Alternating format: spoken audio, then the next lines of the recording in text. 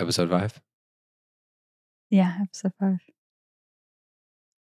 We didn't discuss what we're going to talk about. I figured we would just touch base on everything that we went through, I guess, over the last couple of days. Maybe. I don't know. That's probably a good idea. And then I wanted to talk about what I brought up yesterday was maybe kind of a reinforcement of maybe another why of why this is important, which I don't know. It's like it could be its own episode, but I was thinking from the standpoint of it being difficult, right? Because like the more we do this, that it doesn't get easier. Do the podcast or do the marriage? Well, I mean, the podcast is there just to reflect what the marriage is. So yeah, as we do ourselves, right? As we discover everything that is not kosher, it's just difficult, right? And so over like when last 2 days we haven't recorded podcasts, but then we were kind of going through our own turmoils. I think a lot of things are coming up right now. Yeah. And so yeah, because it's difficult, but I wanted to address, and then we watched the show, and another thing brought up, and I thought, okay, this is perfect in order for me to say. So from the standpoint of things being difficult, I think they're difficult for different people from different sets of approaches. And what I've got reminded of and discovered, again, I guess might be more so reminded of, is there's those of us who remember how it is to live in the world that is not full of shit, right? And I don't mean like shit from the judgmental standpoint, right? But the density of our 3-dimensional space is just so difficult, and it's so full of turmoil and discovery and undiscovery and loss and pain that, well, I say that, but the thing that stands out the most is the fact that this world is full of not love, right? It is love, but in a non-sincere, non-real type of a sense. Right. Is it even love? Yeah, that's what I mean. So everything that we come to identify as love, right? If you walk around with any kind of awareness, or what I have is the memory of the past, right? Or memory of elsewhere. And then you go, oh yeah, well, no, everybody else is saying this is love, and this is how love is, and this is how love should be, and this is what love looks like. It is really difficult to live in this world realizing that's it. That's the extent of love. What this world has to offer today is the extent of love. And so it's extremely depressing and lonely. It's depressing to realize, to think that that's it, right? To think that that's it. And then it gets lonely when you think you're the only person that can remember something other than this, right? And so I thought, okay, I'm obviously there. I remember a world of something different. Whether, this is kind of getting into the esoteric versions of it, but, might as well go there. It is not the world we have in here today that we are interpreting in a 3D, but something outside of our interpretation. But there's planes out there, right? And again, talking about the details of where they are and all that. I mean, it's all episode there. But there are people on this plane, myself included, who have a memory of something else. And I think the younger people are those people. And there's a yearning to get back to it. Well, to begin with, you're just confused of, wait, why is it that what I feel inside is not what the rest of the world looks like? Like, why is it what I remember inside is not what the rest of the world looks like? And so if you're young, but and you have that memory, but you're starting to lose it, or you're starting to like sink into the depth of the 3D that is the reality today, then it becomes very painful. It becomes very painful to live and continue to live. And hence, I will say this, because I think that's what the show brought up yesterday. The suicide rates are up because of that, right? It's because the younger generation is not seeing the outside reflect of the potential that they feel on the inside.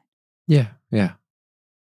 It's not, I mean, on the surface, you would almost think, oh, they're just more sensitive, or, the kids these days are more sensitive, but it's not sensitivity per se.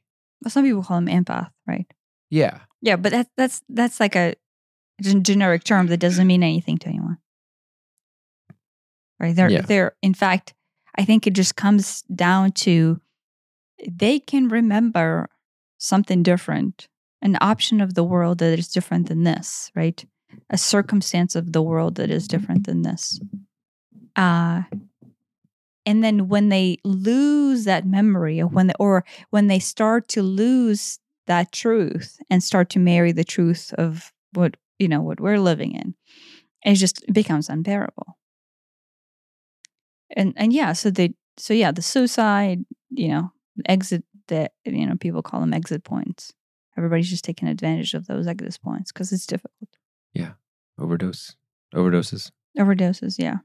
Something what was it that they brought up, like accidents, but like, and I'm like, I wonder, like, so it's almost like orchestrated. It's like self-orchestrated accident to where you're not actively taking it, but you're sub-actively exiting out. You're still somewhat responsible for. Yeah. Well, no, I mean, your death is your decision, right? And then everybody has exit points. And so people are just choosing to take exit points, right? So again, I'm not saying people should not choose to take exit points or should choose to stay or whatever, right? But I think the only reason it's happening is because it becomes difficult and unbearable.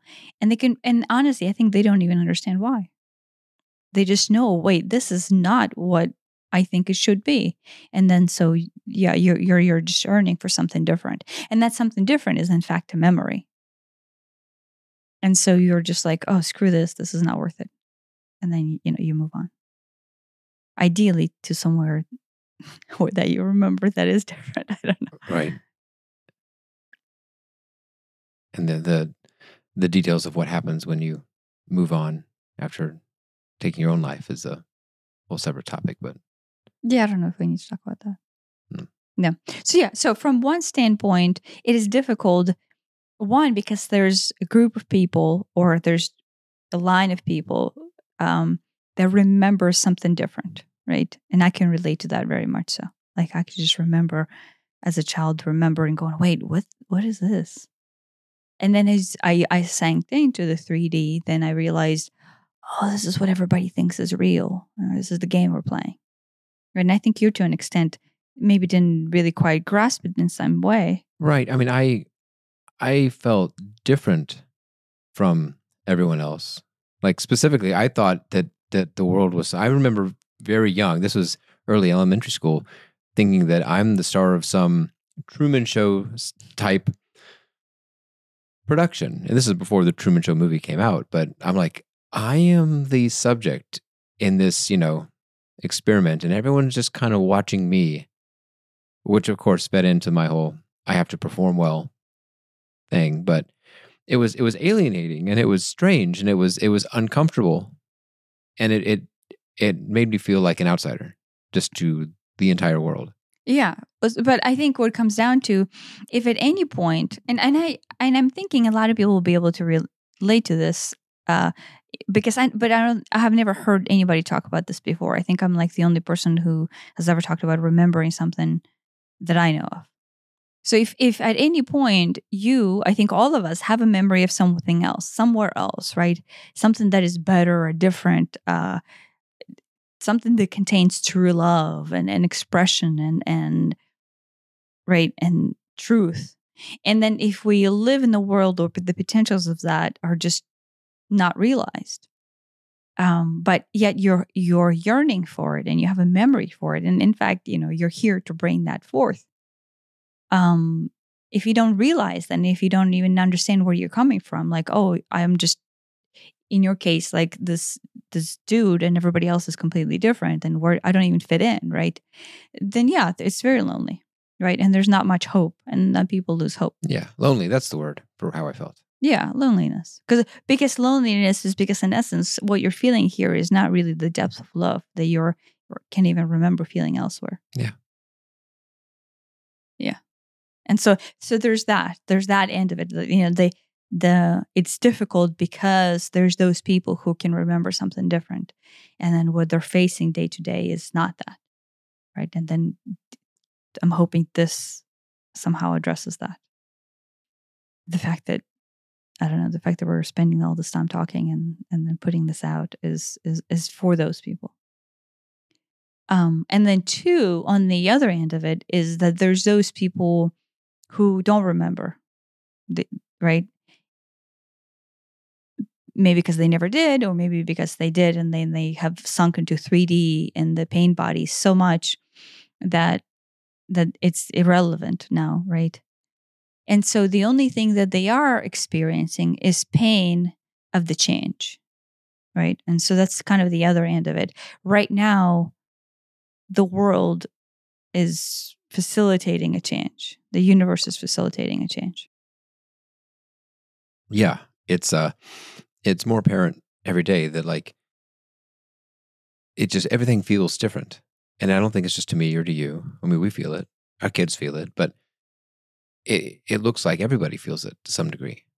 Yeah, and basically the gist of how I'm understanding it is that the frequency of our existence, right? The Earth is just changing its frequency, and so the frequency in which we are now required to live is much lighter frequency than that of the past.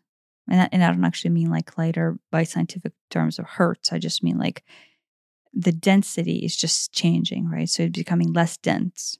And so what that means is if you are carrying density within your body and the density equates to unprocessed pain, you have to release it. Like the earth, the system that you're in is forcing you to release your density. Right. And the more you hold on to it, the densifier it gets. Yes, but that ends up presenting itself as disease, as anxiety, as stress, as, bad things in your life, things that, disease, you could make sense, but, you stubbing your toe, or you getting into a car accident, or you getting fired or something like that. All kinds of weird things are how that manifests. Yeah. In your life, unpleasant things. Yeah, it will become unpleasant, but that is only if you're actively holding on to and grasping to that density. Yeah. If you're refusing to let go of the density. Yeah. Right. And so another set of exit points are the people who have made up their mind and said, you know what? No, this is me, and I will be holding on to this. All the grudges, all the haters, all the judging, all the everything. This is who I am, and not going anywhere without that. This is a different type of people. The people who recognize it but have actively chose that I'm going to keep it. Is that what you're saying? Yeah. There's the actively choosing, right? But sometimes subconscious choosing. Yeah. Subconscious in the sense that if you're holding, let's say, to hatred towards someone, right? And deep down, you need to let go, right? You need to undensify yourself. You need to just release, right? But you're just refusing to. Like, so you're not even recognizing that you need to start releasing density because the earth is ascending and the frequency is changing. What I'm saying is you just know you need to release hatred because it's not healthy to hold hatred. Right. Like we as society kind of like already come to that as truth. Like, oh, guess what hatred does? Well, it constricts like everything in your body. And so when your body constricts, the blood flow stops flowing and then your organs start to shut down. Right. You think, oh, I hate the any group, group X. I hate group X, or I am angry at them, or, I'm holding a grudge, or, they wronged me in some way and I hold I haven't forgiven them. It's like you think that that's somehow hurting them, but it's not. They don't. It isn't even that they don't care. It's that it doesn't matter. The only person that's affecting is you, and it's affecting you in a negative way. Yeah. Well, no, it's just killing you. Well, yeah, it's killing you. Yeah. So the choice to hold on to resentment and anger and pick and choose, these people are good or these people are bad, is just actions towards gaining densification. You're densifying your being, right? I mean, it comes down to as simple as that, right? Like, you are what you eat, kind of. This is like, you are what you think. Yeah. Right. And so, and how you feel. Yeah, but thinking is feeling, right? Kind of same thing. I mean, I guess you can feel and not allow yourself to think it or pretend like it's not there. Or the other way. Yeah, I guess. Yeah, and so the other part of it is that's the other difficulty for everybody else, is those people who have been into 3D and the depth of 3D for so long, but now are starting to being forced to de-densify their being, to awaken their being, or to release hatred, release, judgment and pain body, right? Release their own lies, really. That's what it comes down to, right? Which is what kind of we talk about all the time. But that's difficult. I mean, that is its own difficult journey. So from both ends, you're remembering and not seeing that remembrance reflected in this world, or you're not remembering, but now being forced to live in the world that you don't know how to live in, because now you have to change who you are completely. That's being almost like squished from both directions. Yeah. The great squeeze. Yeah. But from the people who have spiritual connection and spiritual notions of enlightenment, they would still not understand why they feel so so lost and hopeless. And then the other people do not realize that what they're being pushed to is the recognition of themselves and their truth. And if you want to call it spirituality, you can call it spirituality or spiritual enlightenment or awakening or whatever. But, you don't even have to call any of it. The truth is just the frequency of this planet is changing, period. What are you going to do about it? Right. And so staying stagnant is just not an option. But I would think that also that brings in hope for everybody that does remember something different. Like, I find that hopeful. That, yeah, maybe not in my lifetime, but some lifetime, with this space, we'll get to the vibrational frequency where that love that I remember does shine through. Right? I think it is going there. I don't know if it's like hundreds of years or thousands of years. Right. But we're on that path. I don't remember who it is. Is it the Vedic? The Yugas? Yeah. Yugas? I think it's the Yugas, yeah, the cycles. And we're in the is it the Kali Yuga, which is the bottom and the worst, the bad one. And it's they're long. They're thousands of years long. But we was it 2012 crossed the threshold of it, according to this. And so the Mayan calendar said 2012. Is it maybe? When the I thought it lined up. Either way. Yeah, I think the Yugas do somehow lined up a little bit. But then the Aquarian age versus the... Either way, right? We're inches from the bottom, but it's on the way up. Yeah, and I don't know if that is how we should look at it. Are we inches from the bottom? Maybe. I don't know. Right? I look at it as on the way up. Yeah. Yeah. But, if it's 26,000 years, like on that scale of time, it's kind of pointless as far as... It's literally inches from the bottom. Yeah.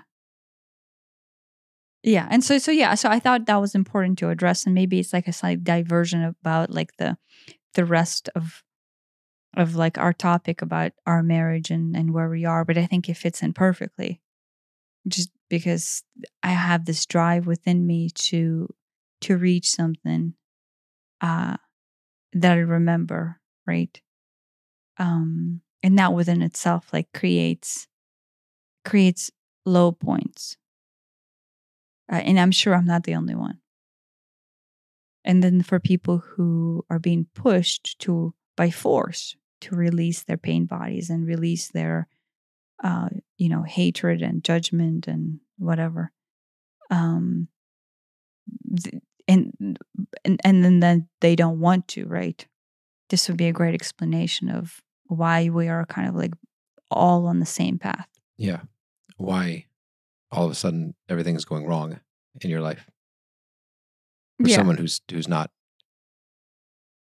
spiritually aware. Yeah, who's not recognized that there is something to be released, or who has but is holding on to it for dear life. Yeah, right. Because I mean, it gets confusing if you don't understand what's going on. Yeah, and if you do, that doesn't make it easy. It's still hard. No, I understand what's going on, but day to day, to be in that type of a space, right, with the lows and the highs, and like the full moon. Last night, the full moon was so bright. I came out and I'm like, what is going on? It looks like it's daylight out there. And I realized, oh, the moon was just, at its fullest right there above our heads. And I felt its pull, but like its pull was like detoxifying. It was like yanking at humanity. Like I felt it yanking at me. Right. And everything that you and I kind of like went through and tried to release yesterday. It was very like cathartic. I think it was like almost like what's the word for helper, but like a catalyst, right? A catalyst for that pull, like right when it's big and it's pulling at us more so than ever before. It's assisting us as a catalyst to let go, to relinquish something that we're, because it's hard to let go. It's hard to dig deep and cry and cry and cry. Yeah, because sooner or later you don't even have energy to cry. Not only that, but some of these things, they're so ingrained in you. I mean, literally from birth, from some of them. Yeah. Or all of your life. There are things that I've thought or believed or had drilled into me, or either way, there's these neural pathways are 40 plus years deep, and it doesn't, as much as I may want them to change, it's work to get them to change. It's not just, there's a choice that I'm going to be different, act different, think different, feel different, but there's the effort to kind of back that up. Yeah. But before that, there's even recognition that something needs to be different. Yeah, there's that. That's the first step. But like first step comes with admitting that there's something wrong. Yeah. So like first is like, and that's hard in its own right sometimes. Yeah. Even just admitting something's wrong. Oftentimes it's I'm wrong, which is also hard in its own right. Mm-hmm. Or my actions are wrong. Yeah. Yeah. Yeah. So I know it's kind of like an interlude or to the overall conversation, but I think it is completely part of it. But maybe clarifies things more if the energies are kind of like stirring at people, right? Because I think they are stirring at people. Those who are sensitive will definitely know that they're stirring, but those who are not sensitive, they'll just be experiencing amazing discomfort and going, "What the heck's happening?" Right? But like relationships are being brought up to surface, like old things would be coming up. Everything will just be right there, available. And the way I saw it, so basically in the past, when your pain body was almost scattered about, right? As like if you take a bomb and you explode and all the shrapnel goes out, right? And then sooner or later you basically like, I don't even know where all the little pieces of that shrapnel is, right? So if you imagine your pain body being this like explosion, and for miles and miles out is your shrapnel, is the fallout of your pain body. Now what we're being faced is that like quite literally somebody's sweeping that shrapnel back into you. So your pain body is actually coming closer and closer for you to reach and to discover. So it actually makes it easier for you to reach to those deep points, which is why you're on the edge a lot more, is because they're so much closer to you than they were ever before. Do you want to define what a pain body is for the audience? We've used that term several times, but I don't know. Have we not defined it? I don't think we've defined it. I mean, pain body, shadow work, dark night of the soul. What are some other terms for it that people use? I mean, just going through hell. I like read the term Right. going through hell. All of those. I mean, I think I've said it. Maybe I didn't actually defined it, but this is my interpretation of it, and other people will maybe take it wrong, is there are things at the depth of your core, that you run as subconscious definitions that are your lies, right? And sometimes not like malicious lies, but like, oh, I'm not good enough, or I'm unlovable, or I'm not special. And they probably originated as some sort of defense mechanism in some way, at least some of them. Yeah, a lot of, and some of them are even like if you go back to, if you believe in the theory of caveman evolution, right? Then you would go, some of them are just like defense things that were set up there. Yeah, I mean, some of it is just, a like physical response. Yeah. But to me, the pain body is more of the emotional component of that instead of the physical component. Yeah, it's all emotional. Like someone jumps out and scares you, and the adrenaline kicks in, and you jump back and whatever. That's like a physical response. But then you get really angry at them because they scared you, like angrier than an average person would get. That's the pain body. It's like, oh, you scared me, and that, I don't know, depends on their particular pain body. That made me feel foolish, and when I feel foolish, that really triggers me because ... Who knows? Maybe in second grade, Billy made him feel foolish, and the whole class laughed at him. Oh, who knows? It doesn't even matter. But that's the subconscious system. Yeah, that's the. When I think of a pain body, that's what I think of, is that emotional. There's an emotional program inside of you that gets triggered by stuff in today's world, but your response to it is greatly outweighs the response that a normal. I say normal. A person without that pain body, how they would respond. So you respond way out of line. That's the indication that there's a pain body there. The pain body has been poked or triggered by some sort of action, and it makes you feel something. And you may not really be conscious of exactly what it is how it makes you feel. You may go, oh, I feel angry. But it's, ... I feel angry because I feel embarrassed, and I feel embarrassed because whatever, all the way down. Yeah. I think we talked about that, but maybe we just didn't put a label of a pain body on it. Yeah. But right, but it's the subconscious system that is a lie. Right? Yeah. But not like lie in the sense that this is a malicious thing against someone else. It's just something that you are stirring within yourself that is causing you distress about little things. Yeah. They're not serving you. Yeah. In a good way. Yeah. Yeah. So like that would be an example of it. If we go back to my origin story of the table leg, right? Me thinking that I'm unwanted is the pain body, right? The origin of the pain body, because I'm tied to the table leg and I'm not wanted, right? And so that exists as its own entity, if you want to call it an egregore. Some people call it egregores, right? Pain bodies, egregore, shadows, whatever, right? But it sits there as, oh, at the core, I have a tendency to feel that I'm unwanted, right? Because nobody wanted me at the orphanage, right? And so through that, or because of that, then I am more likely to experience everything in life through the lens of that. Right. Specifically in bad ways, and specifically not in good ways. Yeah, that's what we talked about yesterday. It actually comes down to it. Most of the time, it's just only in a bad way. Right. It's like, and both of us had this. It's slightly different, but it's really close. Where, like, there's only a certain baseline of, to me, being lovable, and to you being special. It's not like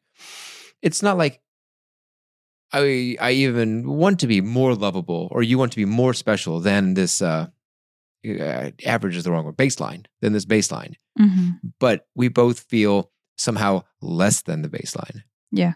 And all the praise, all the love, all the attention, all the whatever in the world will only bring you up to that level. But it will just take one little negative comment, one little, look the wrong way. It doesn't even matter. One little thing can knock you so far below that. Yeah, because that is your pain body. Because that's the pain body. Yeah, the pain body is a hole. Yeah. And in your case, it's the gaping hole of I'm unlovable. Right. In my case, it's the gaping hole of I'm not special. Right. And you can and you try to find things in the world, external things in the world, to fill that hole. Mm-hmm. And when you do that, that hole is a bottomless pit. Yeah. And I can shovel all the love from you, all the love from anybody, all the attention I want into that hole. It will never be filled. It can only be filled by realizing I am lovable and I do love myself. That's the only thing in the world that can fill it. And only when it is filled can we, bring our true, authentic selves to the world and to our partner. Yeah. Otherwise, all of our interactions are, I say all, it might literally be all of our interactions are somehow crafted to try to shovel a little bit more into that hole, thinking, oh, maybe this will fill it. Maybe this will fill it. And those interactions kind of sometimes band-aid over it and make it feel a little bit better, but they certainly don't last. And they're never enough. It becomes insatiable. It has with me. It's just, I cannot get enough external validation. And at the same time, this external validation isn't actually making me feel any better. I can't get enough, and it doesn't seem to work. Yeah. Yeah, and you're walking in the world just with that as your filter. Yeah, and it's kind of subconscious, at least to begin with. To me, it was. To me, it was like, oh, this feels good when I get attention, when I get love, when I get whatever. And so I will orchestrate my life around getting as much of that as I can, often in manipulative ways. No, but without ever realizing it's not really helping. It doesn't make me feel any better. Certainly not in any lasting way. Yeah, but I think it even goes deeper than that. And that's why, it's a pain body, is that most of the time you would walk into the room, and if that's the pain body that is the flavor of the day that is being triggered, and honestly, there's not that many, and they're all kind of like the same thing, just a different version of it.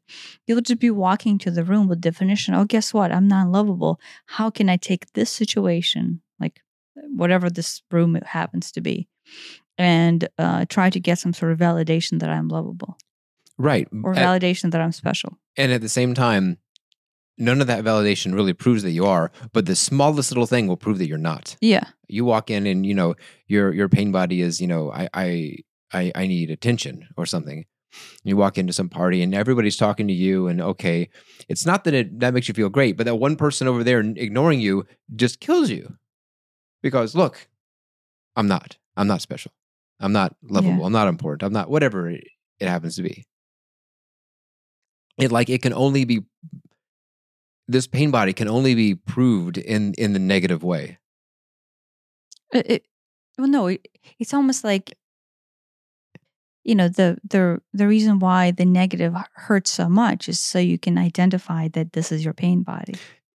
Yeah. So there's a, I guess, purpose behind the madness there. So you would walk in, and that the recognition that, look, I'm being hit because this person did not pay attention to me at this party, would signify to you like a signal, like, oh, look, this is a thing for me. And right. And the sole purpose in life is to just basically uncover all of these pain body, hence shed the density, to shed this density, this untruth about you, because, on the long run, no one's not special. No one's not lovable. And so you just, the goal in life is to shed this untruth and then allow yourself to basically have a life without that as your truth. Right? Yeah. Because our goal is to have the breadth of experiences in this life.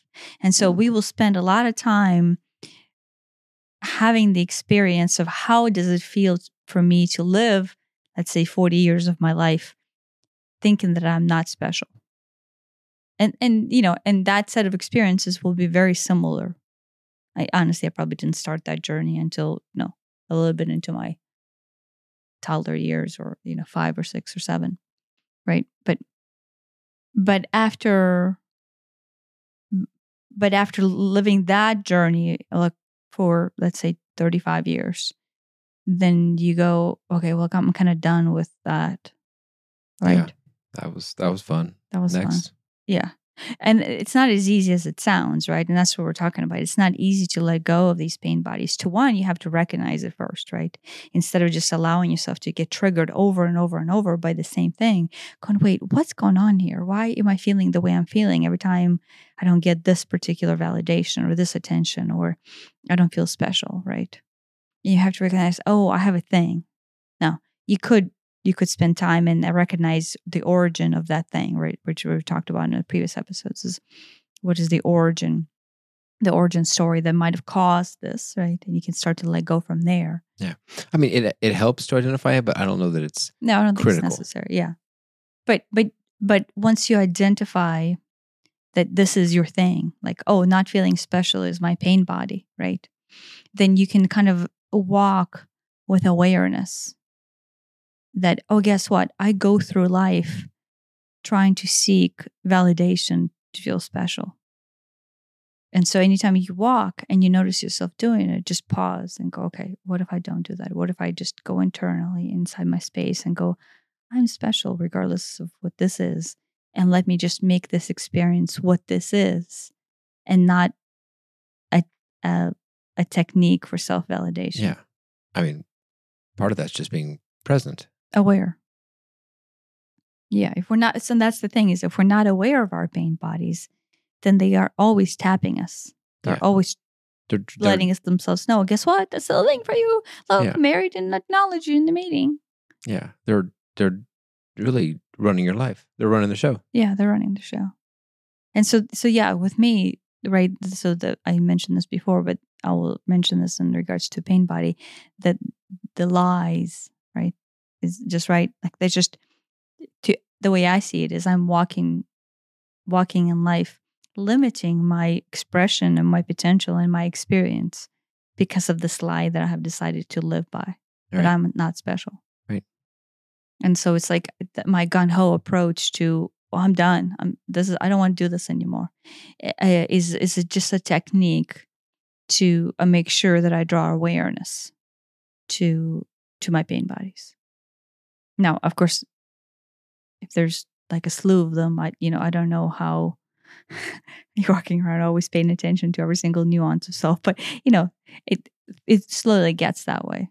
Yeah, I mean, if what you feel in response to a trigger is, there are normal responses.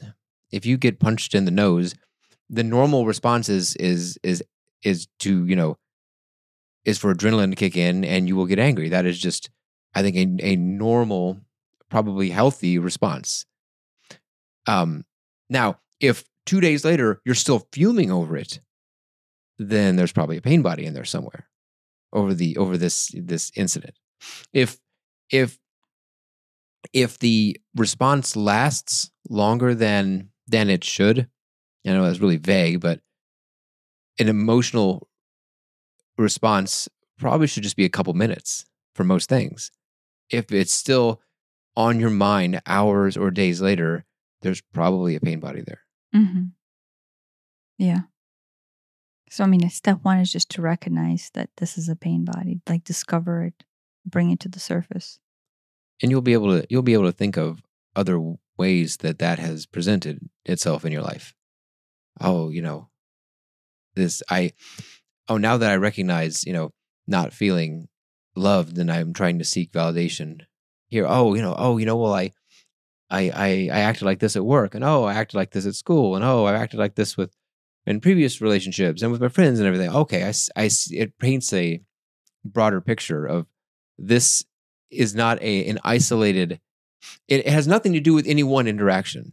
It has nothing to do with, I feel like my wife ignored me today and that made me feel bad, or paid attention to me today and that made me feel good. It's beyond that. It's this lifelong, decades long uh, painting. It's not just this little dab of paint. Not sure the paint analogy's working. Yeah, I think in my book I refer to it as the canvas. Yeah. It's not this square inch of it. It's you need to step back and look at this big mural of your life and go, oh my gosh, look at all these things with all these different people and all these different circumstances and scenarios where I have tried to make myself feel better about the fact that I don't feel loved. Mm-hmm. Yeah, but I don't know if you could possibly find a human being who's not living through that right now. Right. It may not be loved, but it's something. There's something. Everybody's got something. Well, yeah, everybody's got something. And like on the surface, it doesn't even look like that these person's actions might be coming out of the wrong place. Right. And on the surface, even after you have identified this pain body and processed this pain body and released it and are no longer doing things from that, it may look the same. The actions to a third party might look the same, but the intentionality behind it would be different. Yeah. Well, that's probably invisible. Well, it may be invisible to like a camera, but I think a close person could pick up on the energy that you do something with. It depends, I guess, right? Because a lot of times the pain bodies for validation and not being lovable drive people into action. Like, I'm going to prove the world wrong, right? Or in my case, like, I guess, honestly, mine never drove me into action. my lack of specialness never actually drew me into being special. It just, everything in the world validated the fact that I wasn't special. That was my special sauce, as it were. Right? But your desire for validation drove you into action. Right? And so,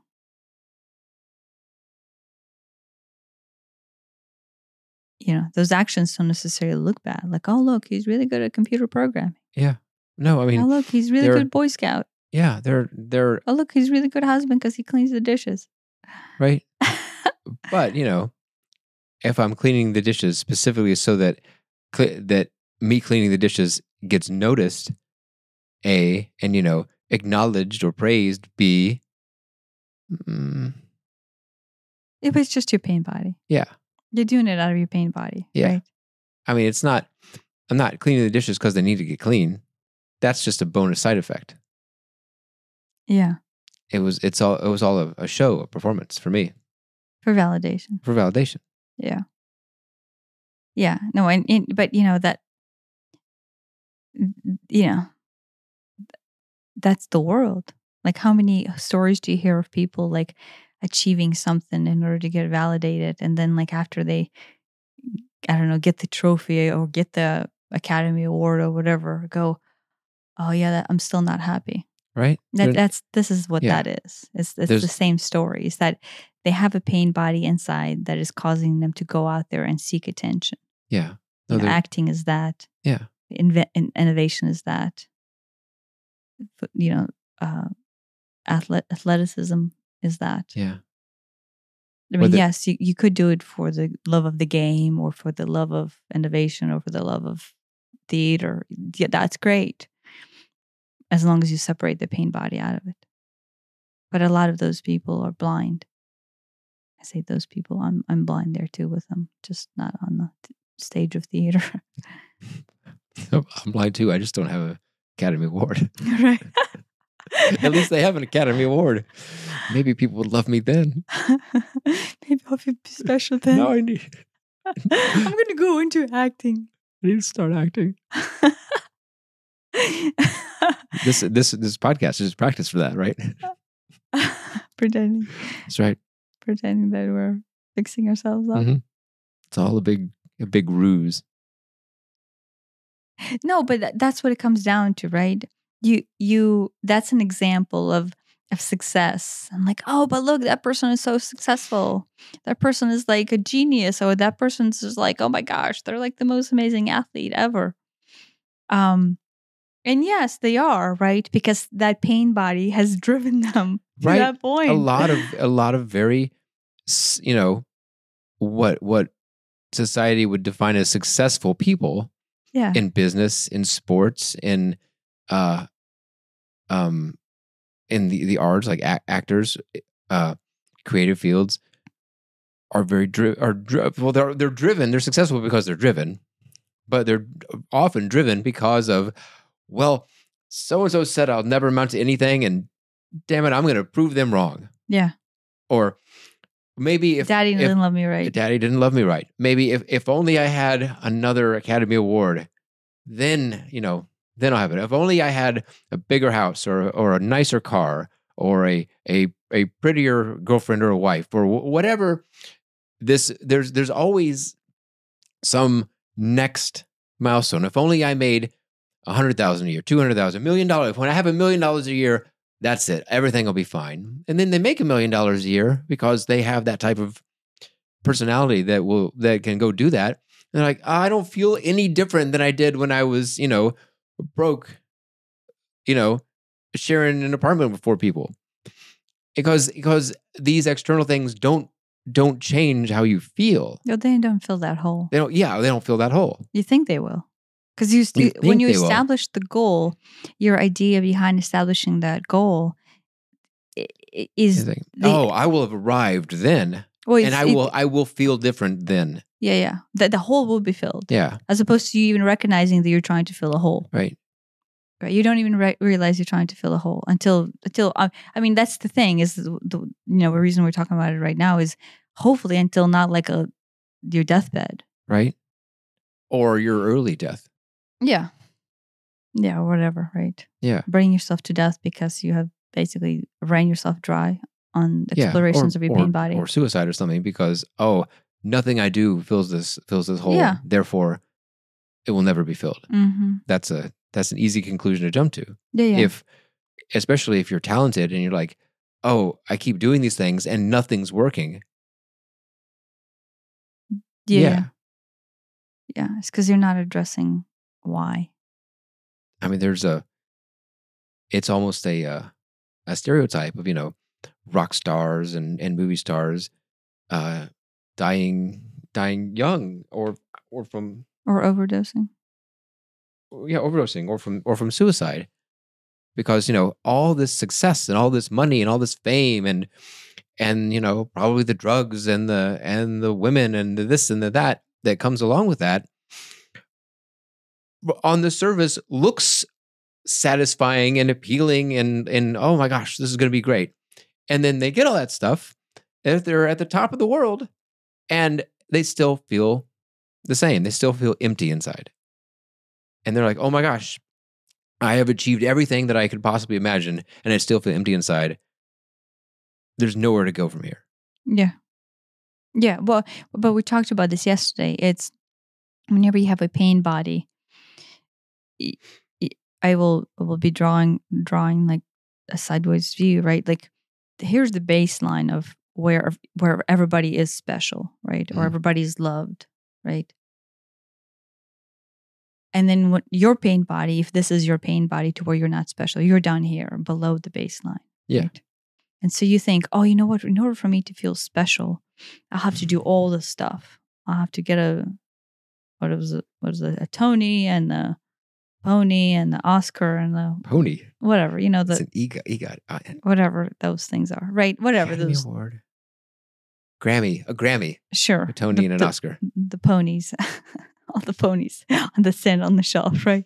Right. And so, I'll get all of those, and I'll have like platinum albums, and then I'll go and do musical theaters, and have a best musical Broadway. Then I'll win the Super Bowl. And then I'll win the Super Bowl, yeah, sure. And then I'll, invent a rocket or whatever. All of those things. Tour de France. Do it all. I'll just do it all, right?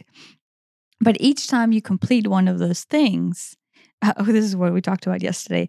None of those actually take you even to the baseline of specialness. Right. Much less what we think then will take you past the specialness baseline. Like, we were talking about Jesus, right? Like, okay, well, we were trying to decide, well, Jesus is special. Right. Jesus is over here. Right. And then here's everybody else. And then I'm like, and I'm down here. Right. Right. So not only am I below the norm, right, Jesus is somewhere else. And so there's a scale. We developed the scale. But when we say everybody else, we mean literally the entire population of the world except me. Yeah. Is here at, let's just say 100%. 100. They're special. They're 100% special. But I'm 80% special on a good day. And then 20% special today because I didn't get a hug in the morning. I don't know. It's you could argue, is Jesus at 100% or is Jesus at 1,000%? Yeah. But the specialness chase, right? Or the validation chase or the love chase never actually gets you even to 100%. That's the thing. Much less beyond into the some special category of specialness. That's not even an option for you. In fact, most of the time people don't even care about that. Right. Like, at least I don't. I don't know. Maybe some people do. I never wanted to be more lovable than anybody else. I mean, that doesn't even make sense. Yeah. You just want to be as lovable as everybody else. Yeah. But because you are not. Right. And it's easy to logic that out and go, well, no, of course I'm as lovable, Of course, but the hole's still there. The hole's still there. I can think it up in my mind. I can even believe it up in my mind, but if I don't feel it, then it doesn't really matter. It isn't solved. It's still there. Yeah. And so like the pain body, right, to identify it, you almost like see it that like, oh, this is not trying to gain some sort of special status, right? This is not trying to be more or do more. This is just trying to get to the baseline that I believe that I'm not at. Yeah, that's it. It's just trying to get back to the baseline. Yeah. And then sometimes, right, like sooner or later you just run out of things to do. Yeah. I mean, and you still don't feel that. Yeah. No external activity is going to even bring you to the baseline. Mm-hmm. Sometimes it feels like it moves that needle a little bit. Yeah. Well, you just get the dopamine hits. But that's what it is. It's just a Band-Aid that covers it up temporarily. And that felt good. Winning that Oscar sure felt good. So, whether that's, for minutes or hours or days, you'll be riding that high. But then it's like, okay, well, it turns out that Oscar doesn't mean anything. It doesn't change how I feel. Yeah. And there was this long, lifetime's worth of achievement in order to get there. And yay, look at me. I'm a world famous actor or whatever. Yeah. But it doesn't matter. Remember we watched that Arnold documentary or like the special on the Netflix. Mm-hmm. And, his thing was like, as long as you keep yourself distracted, you don't have to have you don't have to feel it. You don't have to feel it. He used some awesome Arnold line on that. I don't remember what it was. And his distraction was working out. Well, no, his distraction was everything. Well, he's successful first working out, quite and literally then acting, at everything. And then real estate. I didn't know that. Yeah. Yeah, like he's quite literally successful at everything. But because he has that drive. He's so busy. He keeps himself so busy. Well, but the truth is, here I am psychoanalyzing Arnold Schwarzenegger. I hope this doesn't get to But he does honestly talk about his unhealthy relationship with his father.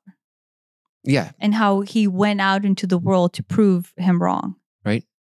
Right. And his relationship with his brother, who was always better than him in his parents' eyes. Well, the father saw Arnold be lesser than the brother.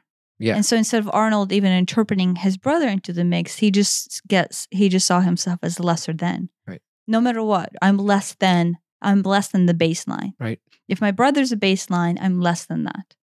And so his entire life was to prove, really, and he said that after my father died, it was like my point, kind of like I didn't have no one to prove. Yeah. Right. But that right there is kind of like the story of what a pain body is you start at the origin with your father not loving you, right? And possibly seeing your father loving the siblings more than you. And then that pain body origin, like the origin story is, I'm not good enough, right? I'm not lovable, or I'm not as good as everybody else, right? I'm not special, or whatever, right? Or whatever his particular nuance is. And then he spends his lifetime, right? My gosh, succeeding in the most amazing way. So on the surface, you're like, oh my gosh, he's like the most impressive man ever, right? But it's his pain body that got him there, Yeah. right? And in the long run, you know, if he had to pause and look 60 years back, would he have chosen to live in that much pain, having to overachieve and overaccomplish and overdo and over and over and over? Or would he have chosen to recognize what is it that is happening and then live a life, I don't know, a peaceful life? I don't know. I mean, I don't know. It's not that there's anything wrong with doing or achieving. No, it's I think you could have still done that, but it would have come from a different place. From a different place. And honestly, that might even make someone more successful if it comes from that more honest place, instead of the drive to prove someone wrong, or the drive to impress someone. Well, in his case, it's not even anyone; it's his dead father. But after the father died, he admitted he's like, "Who am I? What am I doing this for?" Yeah. Right. But you could, right. So so the distractions, we design the distractions in our life, to keep us from feeling, why is it that we're doing what we're doing? Why is our life turning out the way it's turning out? And in his case, it's positive, right? You wouldn't say like, heck, he's extremely successful, right? So why would he pause to analyze what he's doing? But the energy behind it, right, is extremely, I would say, very painful and excruciating. Because at the end of the day, right, if you just sit there in stillness and peace, you feel what you're hiding. Especially if you get older and you get wiser and the stillness comes. Yeah. Then it's very apparent what you're hiding. And so right now, when the earth changes the frequency, right, and it's bringing the turmoil your way, it's almost asking you to stand still and to start acknowledging what is it that you're hiding. What is knocking at your door right now? And it's a pain body. I mean, whatever its masking itself is, you know, it's just a mask. Take the mask off and start looking deeper. I was just checking the time. Yeah. So it's I mean, it's not an easy journey. That was just the definition of a pain body. That was like an hour defining the pain body. But that that's why we're here for. So from the larger picture, from the spiritual level, we come here to identify, that pain body. And work through it and live through it and experience it and mull it over. So it is a journey. It's a very beautiful journey. It's just the question is, how long are we going to sit with it or experience something different? And now we're being called to, at least I feel like I'm being called to experience something different. But on the surface, it looks like it's more than just I. Yeah, I mean, I think it is everyone, whether they recognize it or not. I think there's this, most people would be able to go, something feels different lately maybe being the last few years, and it's not just COVID.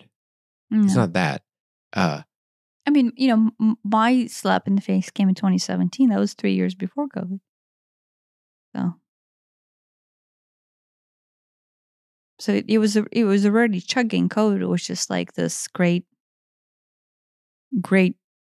global facilitator for the pause and for the stillness, right? To where like you came to face with what you're hiding, possibly. right?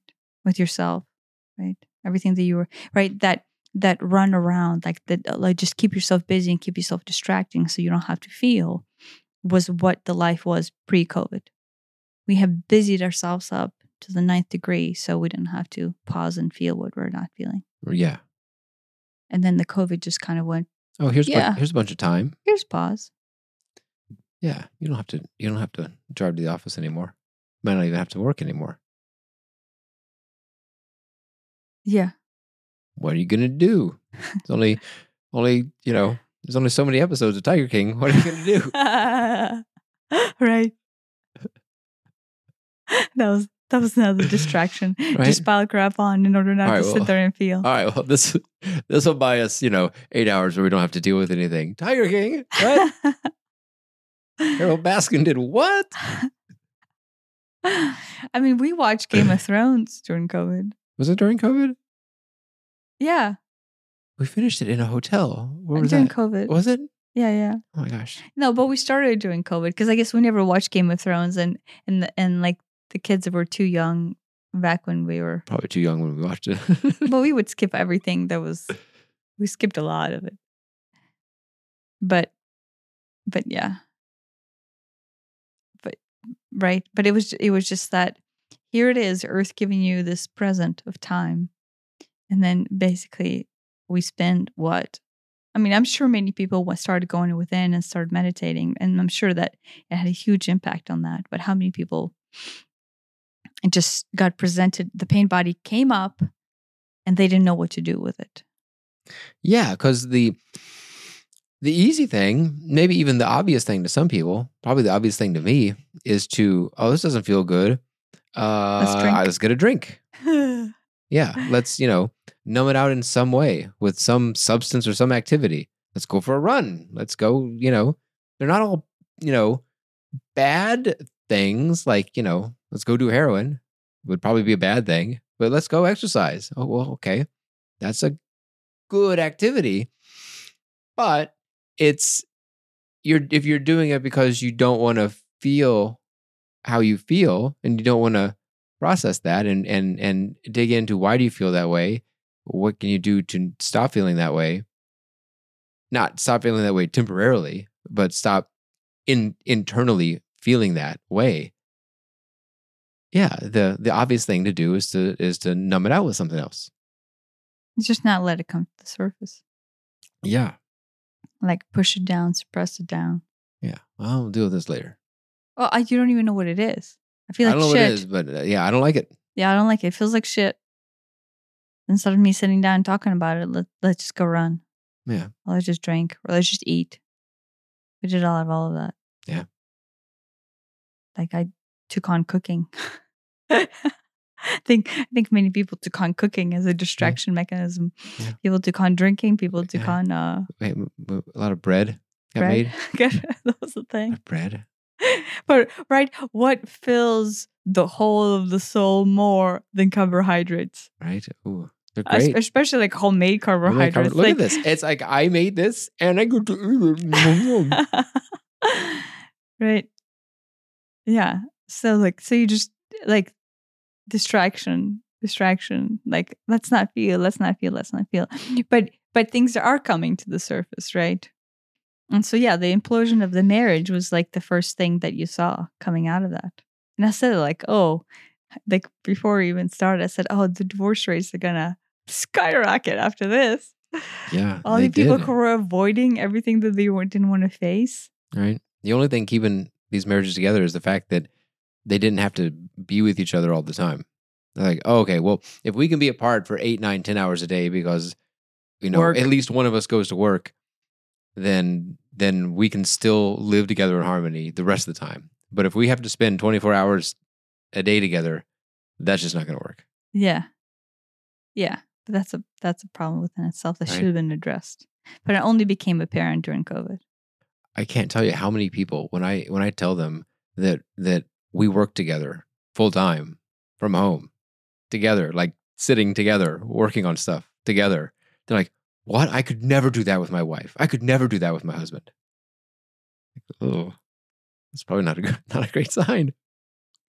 Yeah. And that is And not saying that people have to be able to work together. Yeah, But what's the compatibility there? They don't mean, oh, well, I'm a doctor and he's a lawyer, and so we can't work together because that doesn't make financial sense. They mean I couldn't spend that much time confined with my spouse. Is how I've always taken it. Yeah. Like I'd go crazy if I had to sit around him or her all day. Like, oh, there's probably something there you should look at. Yeah. I mean that, but that's, I mean that within that there's the pain body on the person's end who's saying that.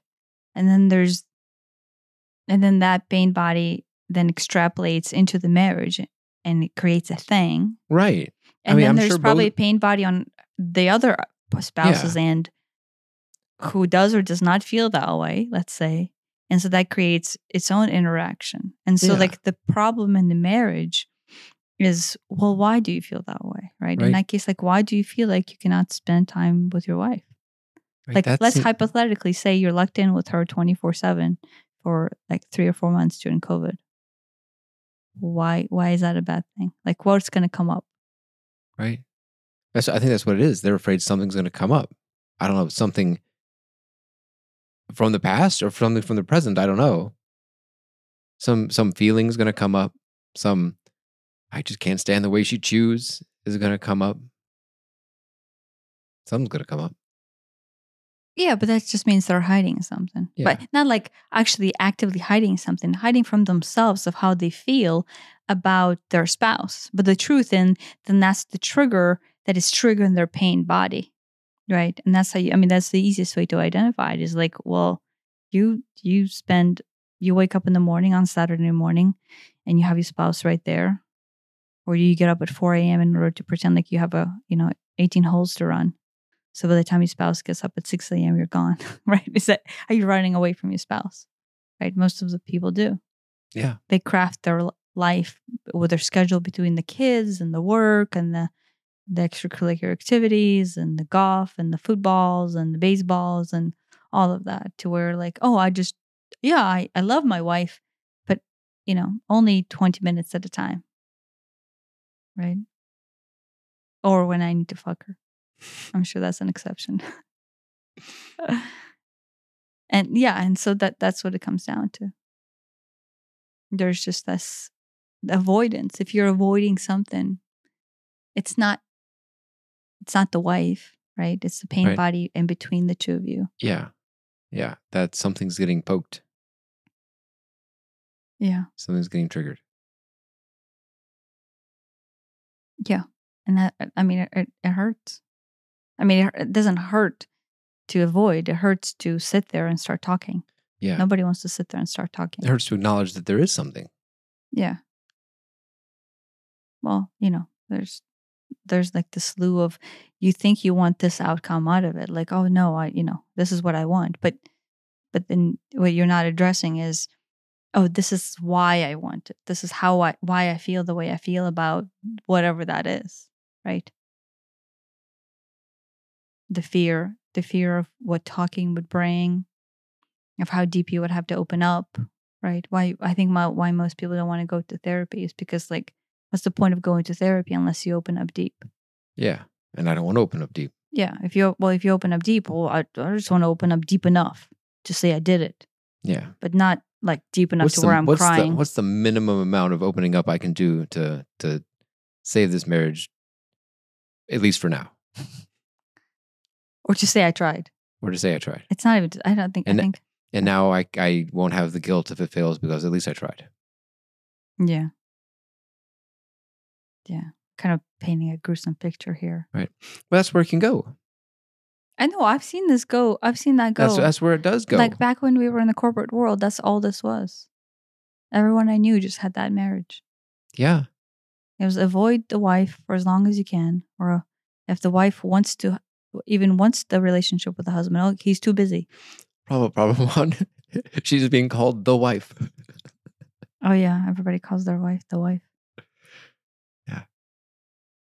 I've known some men who called their wife by their name. Yeah. You don't know who I'm talking about, but the buffoon. buffoonery. He called her the wife. Isn't it great to keep the wife at home? Oh yeah. Okay. Yeah. I mean, to him, that was a perfectly normal statement. It was perfectly normal. And he was like, he said it to me, and I just kind of had this like look of shock, like, what? And then he rode away on his bike, but it was bizarre. Yeah. Well, it was bizarre, but it was like, oh, it was this little insight into, oh, this is, you've really orchestrated this to work out exactly how you want. You go off and do your thing, and the wife stays at home, and by staying at home, there's no threat to your position of power. Yeah, power. And she's not gonna, and that there's no opportunity for her to sleep around, which is what he's doing. Yeah, he's sleeping around. I mean, we're saying all this because this is all true. Like, it came out as truth. Yeah. Yeah. He's sleeping around. He's an executive somewhere. The wife's at home watching two kids who are like preschool age, not school age. So therefore, like, the justification, like, oh, she's at home to watch the kids, right? So that's a control factor there. Yeah. Like most of the men. No, this is exactly what he wanted. Yeah, he wanted control. He wanted to be free to do what he wanted, be an executive, fly over the world, and then right? She needed to stay home, taking care of the kids, because it made him feel safe. Because at least she's not going to do what I'm doing. Yeah, because then she's not going to go sleep around.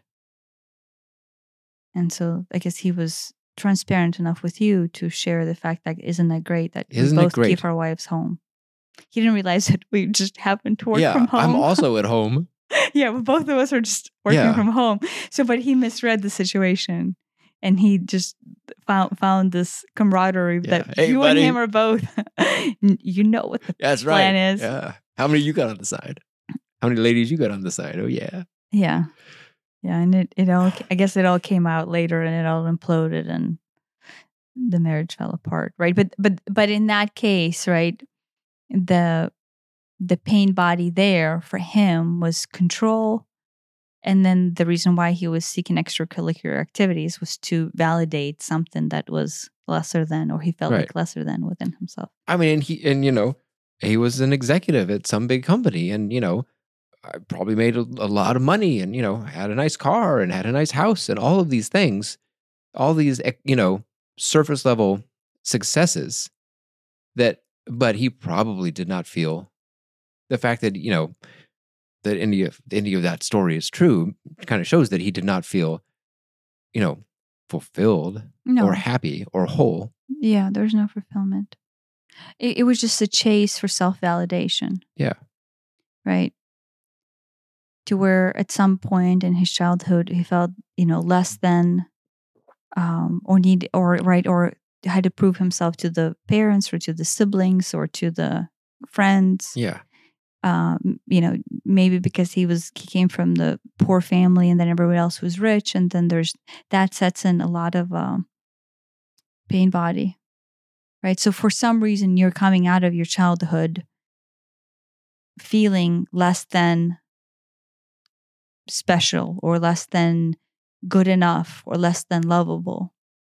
And then, depending on how much that pain body strikes you, right? Remember, depending on how, and then depending on your personality, right? How extroverted and introverted you are, then the extroverted people go out and, seek attention and validation on the extroverted level. And so that's just what he was doing.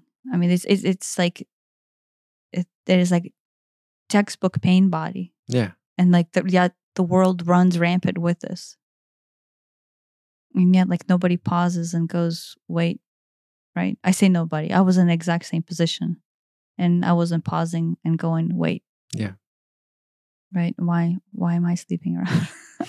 Maybe we'll get into that on the next podcast, since we're getting ready to wrap up. Right? But at the time, you're so blind by the open wound that is the pain body that you don't even see what is it that is causing you to run off course, right? or like betray your own morals. I don't know if he thought he was betraying his own morals, but like I thought I was betraying my own morals when I was having an affair. And so, but you don't see it. The pain body is so active. You're almost like, you're just trying to fill the hole. Like, I'm not special and this person makes me feel special. La, la, la, la, la. And but like deep down, right, you know, like, right, I at least knew on that autopilot to fill the hole that my actions are still not kosher. Yet, you know. Yet it at least Band-Aids over it temporarily. Yeah, well, it doesn't even Band-Aid over it, right? Like, just like you felt like shit after masturbating, I felt like shit after sleeping, right? So it never, like, it was the idea that this is going to solve something. Yeah. As opposed to it actually solving anything at all. I don't know. I guess we have some time, so I can just bring that in, maybe address it here, and we can always address it later. Yeah, so when Elliott was having his pain body activations of not being lovable, is that what it was that activated it? Yeah. You know, and he spent all the time masturbating because I think I don't know if you mentioned it last time or not, because it was easier to get that fix. Yeah. Than give the attention to me. Yeah. I mean, there was an addiction component as well, which it's all tied in together. But yeah, it was just easy. Yeah. So he was masturbating, even though it was the same thing as sex, but I think it was just providing something differently and quicker as satisfaction goes than not. And so during that time, you know, that went on for 5 years, I guess 7 years of our relationship, but what is it, 7 months? So 4 years of our marriage, right? And so at 4 years into it, I kind of reached a low point where after I had our first child, I was already in that, like, you know, I have the post-baby body, I have to go back to work. But prior to that, you know, you had the 12 weeks at home. And so my self-esteem and my general outlook on myself, it was not great, right? Because kind of like in that postpartum depression state, at the time I didn't know that I was depressed, and maybe I still don't even know whether I was depressed or not. But I didn't feel great about myself, right? Like, you know, the body's not what it used to be. I'm literally feeling like I'm just some sort of like milk supplying mechanism because I'm constantly breastfeeding. So I was not at the high point of my life. And then on top of that, Elliott was not paying attention to me. So I'm not using these as excuses. I don't want to say that. That is what caused me to have my pain body activated of me not being special. And so when my pain body of not being special got activated and I went back to work, maybe it was obvious. I don't know. Maybe it was just obvious that like I was walking around. Here's a vulnerable person. Yeah, as a vulnerable person. And so somebody who I worked with just decided to start showing me attention. And so, you know, not to blame him because he was just running his pain body of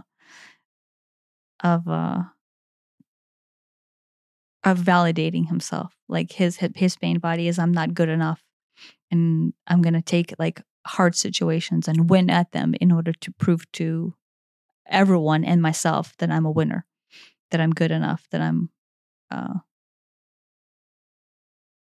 you know, it's like a scoring one for themselves, but it's like scoring one for the ego.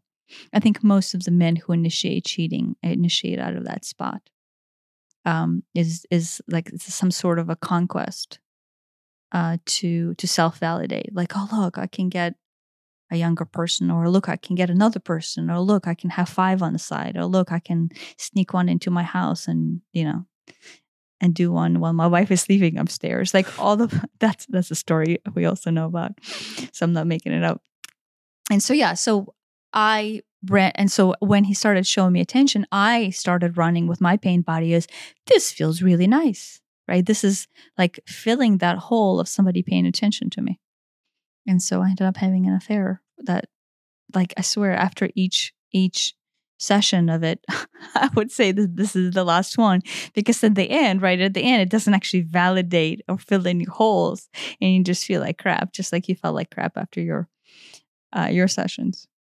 But yet, because the pain body was so active, he was able to come in and, provide me with that special feeling over and over and over. And I was there, obviously reciprocating, because it made me feel really good. And so it just kind of like continued on and off for quite some time. And then kind of all imploded at the same time as our marriage imploded. Yeah. Which is, on purpose, obviously. Yeah. As my relationship with him imploded, our marriage imploded on your end. And so we had to right. start working through that. Although this didn't come out on my end until like I was forced to bring this out of me. Which, yeah, that's another thing I wanted to address. So yeah, I'm not justifying the action that was completely wrong, but I'm saying it nonchalantly right now, realizing that this is not something that I should have done. But I realized that is what a pain body not being addressed does on my end. Yeah, it can lead you to do things that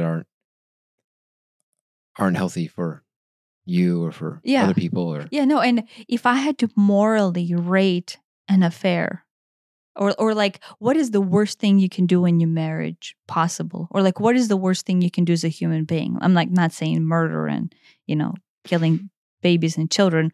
Affair is like, just the way I was brought up was right there at the top of that list. Yeah. And when you told me, I think I even said it, that it would have been easier for me to deal with you telling me that you killed someone than for me to deal with that. Yeah. Yeah. That would have been easier to deal with. Well, it wouldn't have been, no. I think it would have been harder for me to. For me, it would have been easier for me to deal with the idea that you killed someone. Well, no, because to you, affair hit your pain body of you being unlovable. Yeah. Yeah. Well, yeah. It really destroyed me for like 6 months. Yeah. It is because it hit that right there, that threshold of this is proof that I'm unlovable. Yeah. Because that's your hole. Yeah. Right. And with me, the reason I was doing is because it was hitting the proof that I'm not special. But guess what? Excuse me. This validates my specialness. Obviously, in no way did, right? And so yeah. So what I was saying is, it is like having an affair would be like at the top of my personal. If I had to like rank the worst things you can possibly do. Yeah, me too. Would be like betraying your spouse who you love, right? Because I do love you and I did love you, but yet like betraying you like that. So it's like, I could say I know it is completely personal on your end because it is quite literally hitting your pain body and betraying that trust. But to me, it was just so personal because it was filling the pain body hole. And so I think when we're in the pain body, I want to bring this up, and I think we'll continue this conversation later, but whenever you're in your pain body and it's an open wound and it's actively throbbing, you almost can't see past the circumstances that are causing you to sit right there in the clusterfuck of shit that I was, which is literally going through the steps of betraying my own self and having an affair, which is to me was the end of the world. So like the pain body has this such a profound effect on your psyche to where your actions, now they could be as mild as like, oh, I just walk into the room and then I want to seek validation. That's minor.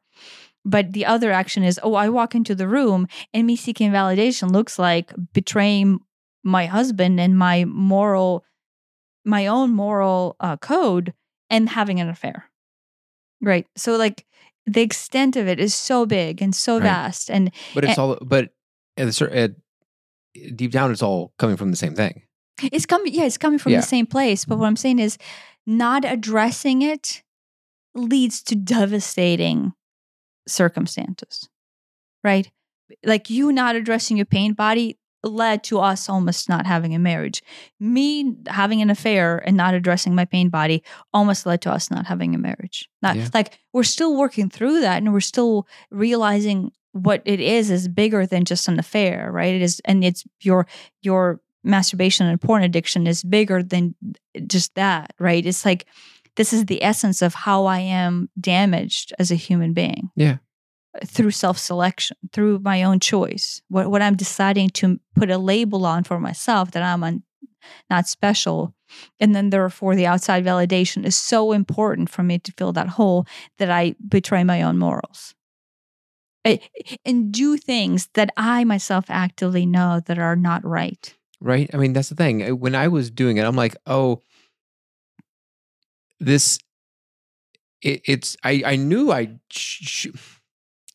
knew I shouldn't be doing it. Not that masturbation in and of itself is wrong, but I knew, I was acutely aware that at least how I'm doing it and why I'm doing it, it doesn't feel right.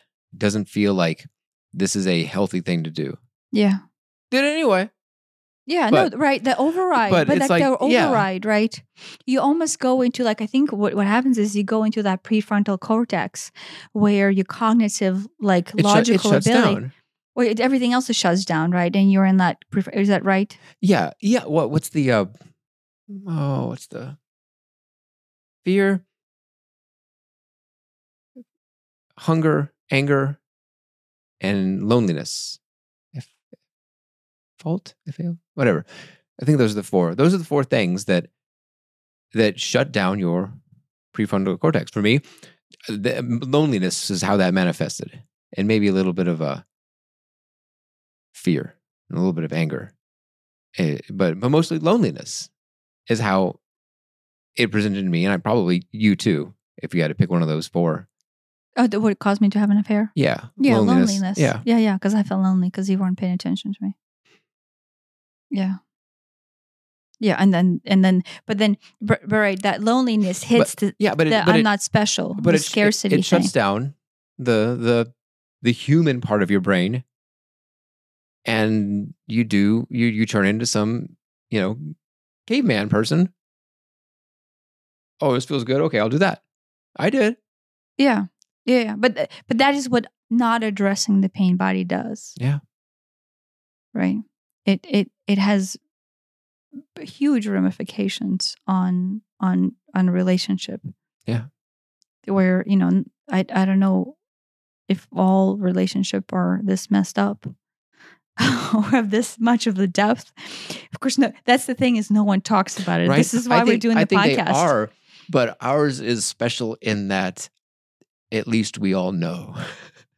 At least it's out there, and at least we can talk about it, and we can work through it, and we can talk about the whys, which is really more important than what happened. Is why did it happen? Yeah. No, but we can address that and work through our marriage both, and look what we have created as this marriage. What does our marriage look like, right?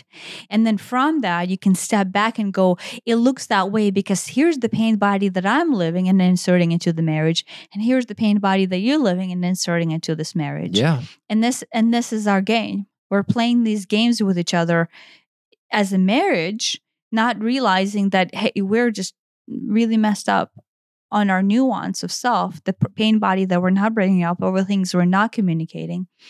And then that's what the fallout that causes, right? The fallout that if you and I didn't, I will take credit. I'm always trying to talk. I'm always trying to talk it out, to bring it up, to actualize it.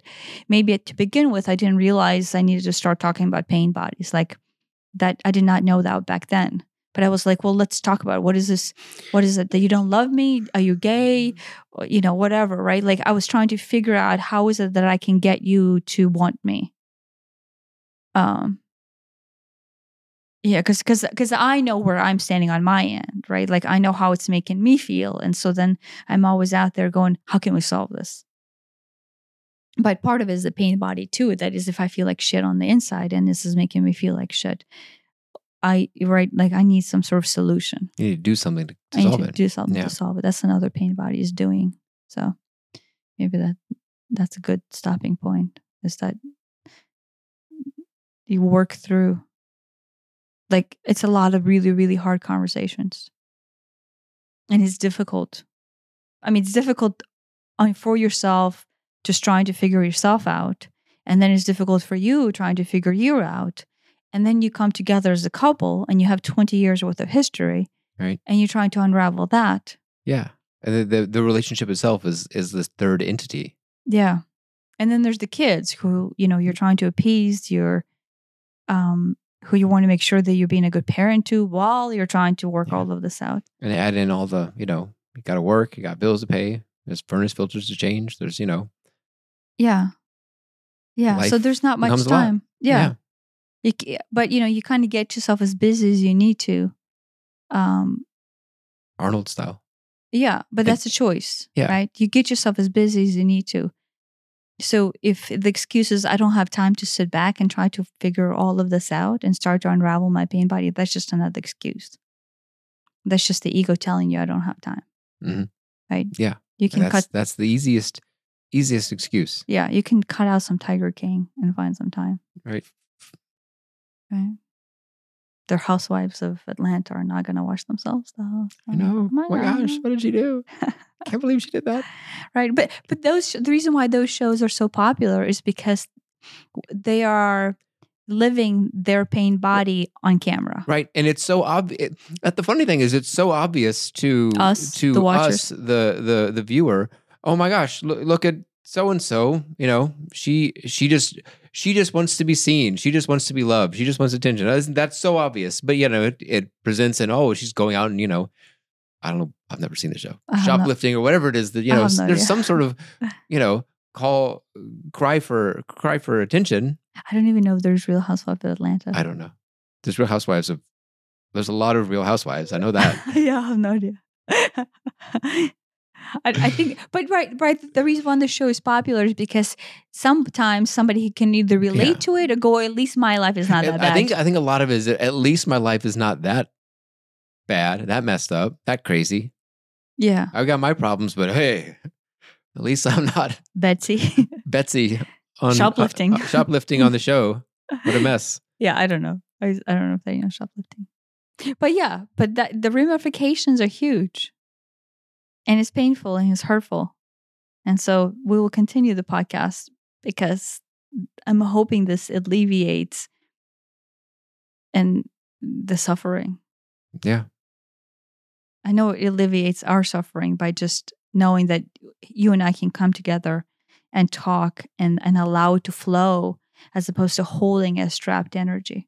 That within itself is just beneficial. Letting truth flow. Yeah, yeah. Like you don't have to have a solution. Like we don't have a solution for half of the stuff we still talk about. Maybe you get angry. Maybe you cry a bit. Yeah. Fine. That's good. Let it out. Let it out. Yeah. So thank you for listening. Thanks for listening. Number 5.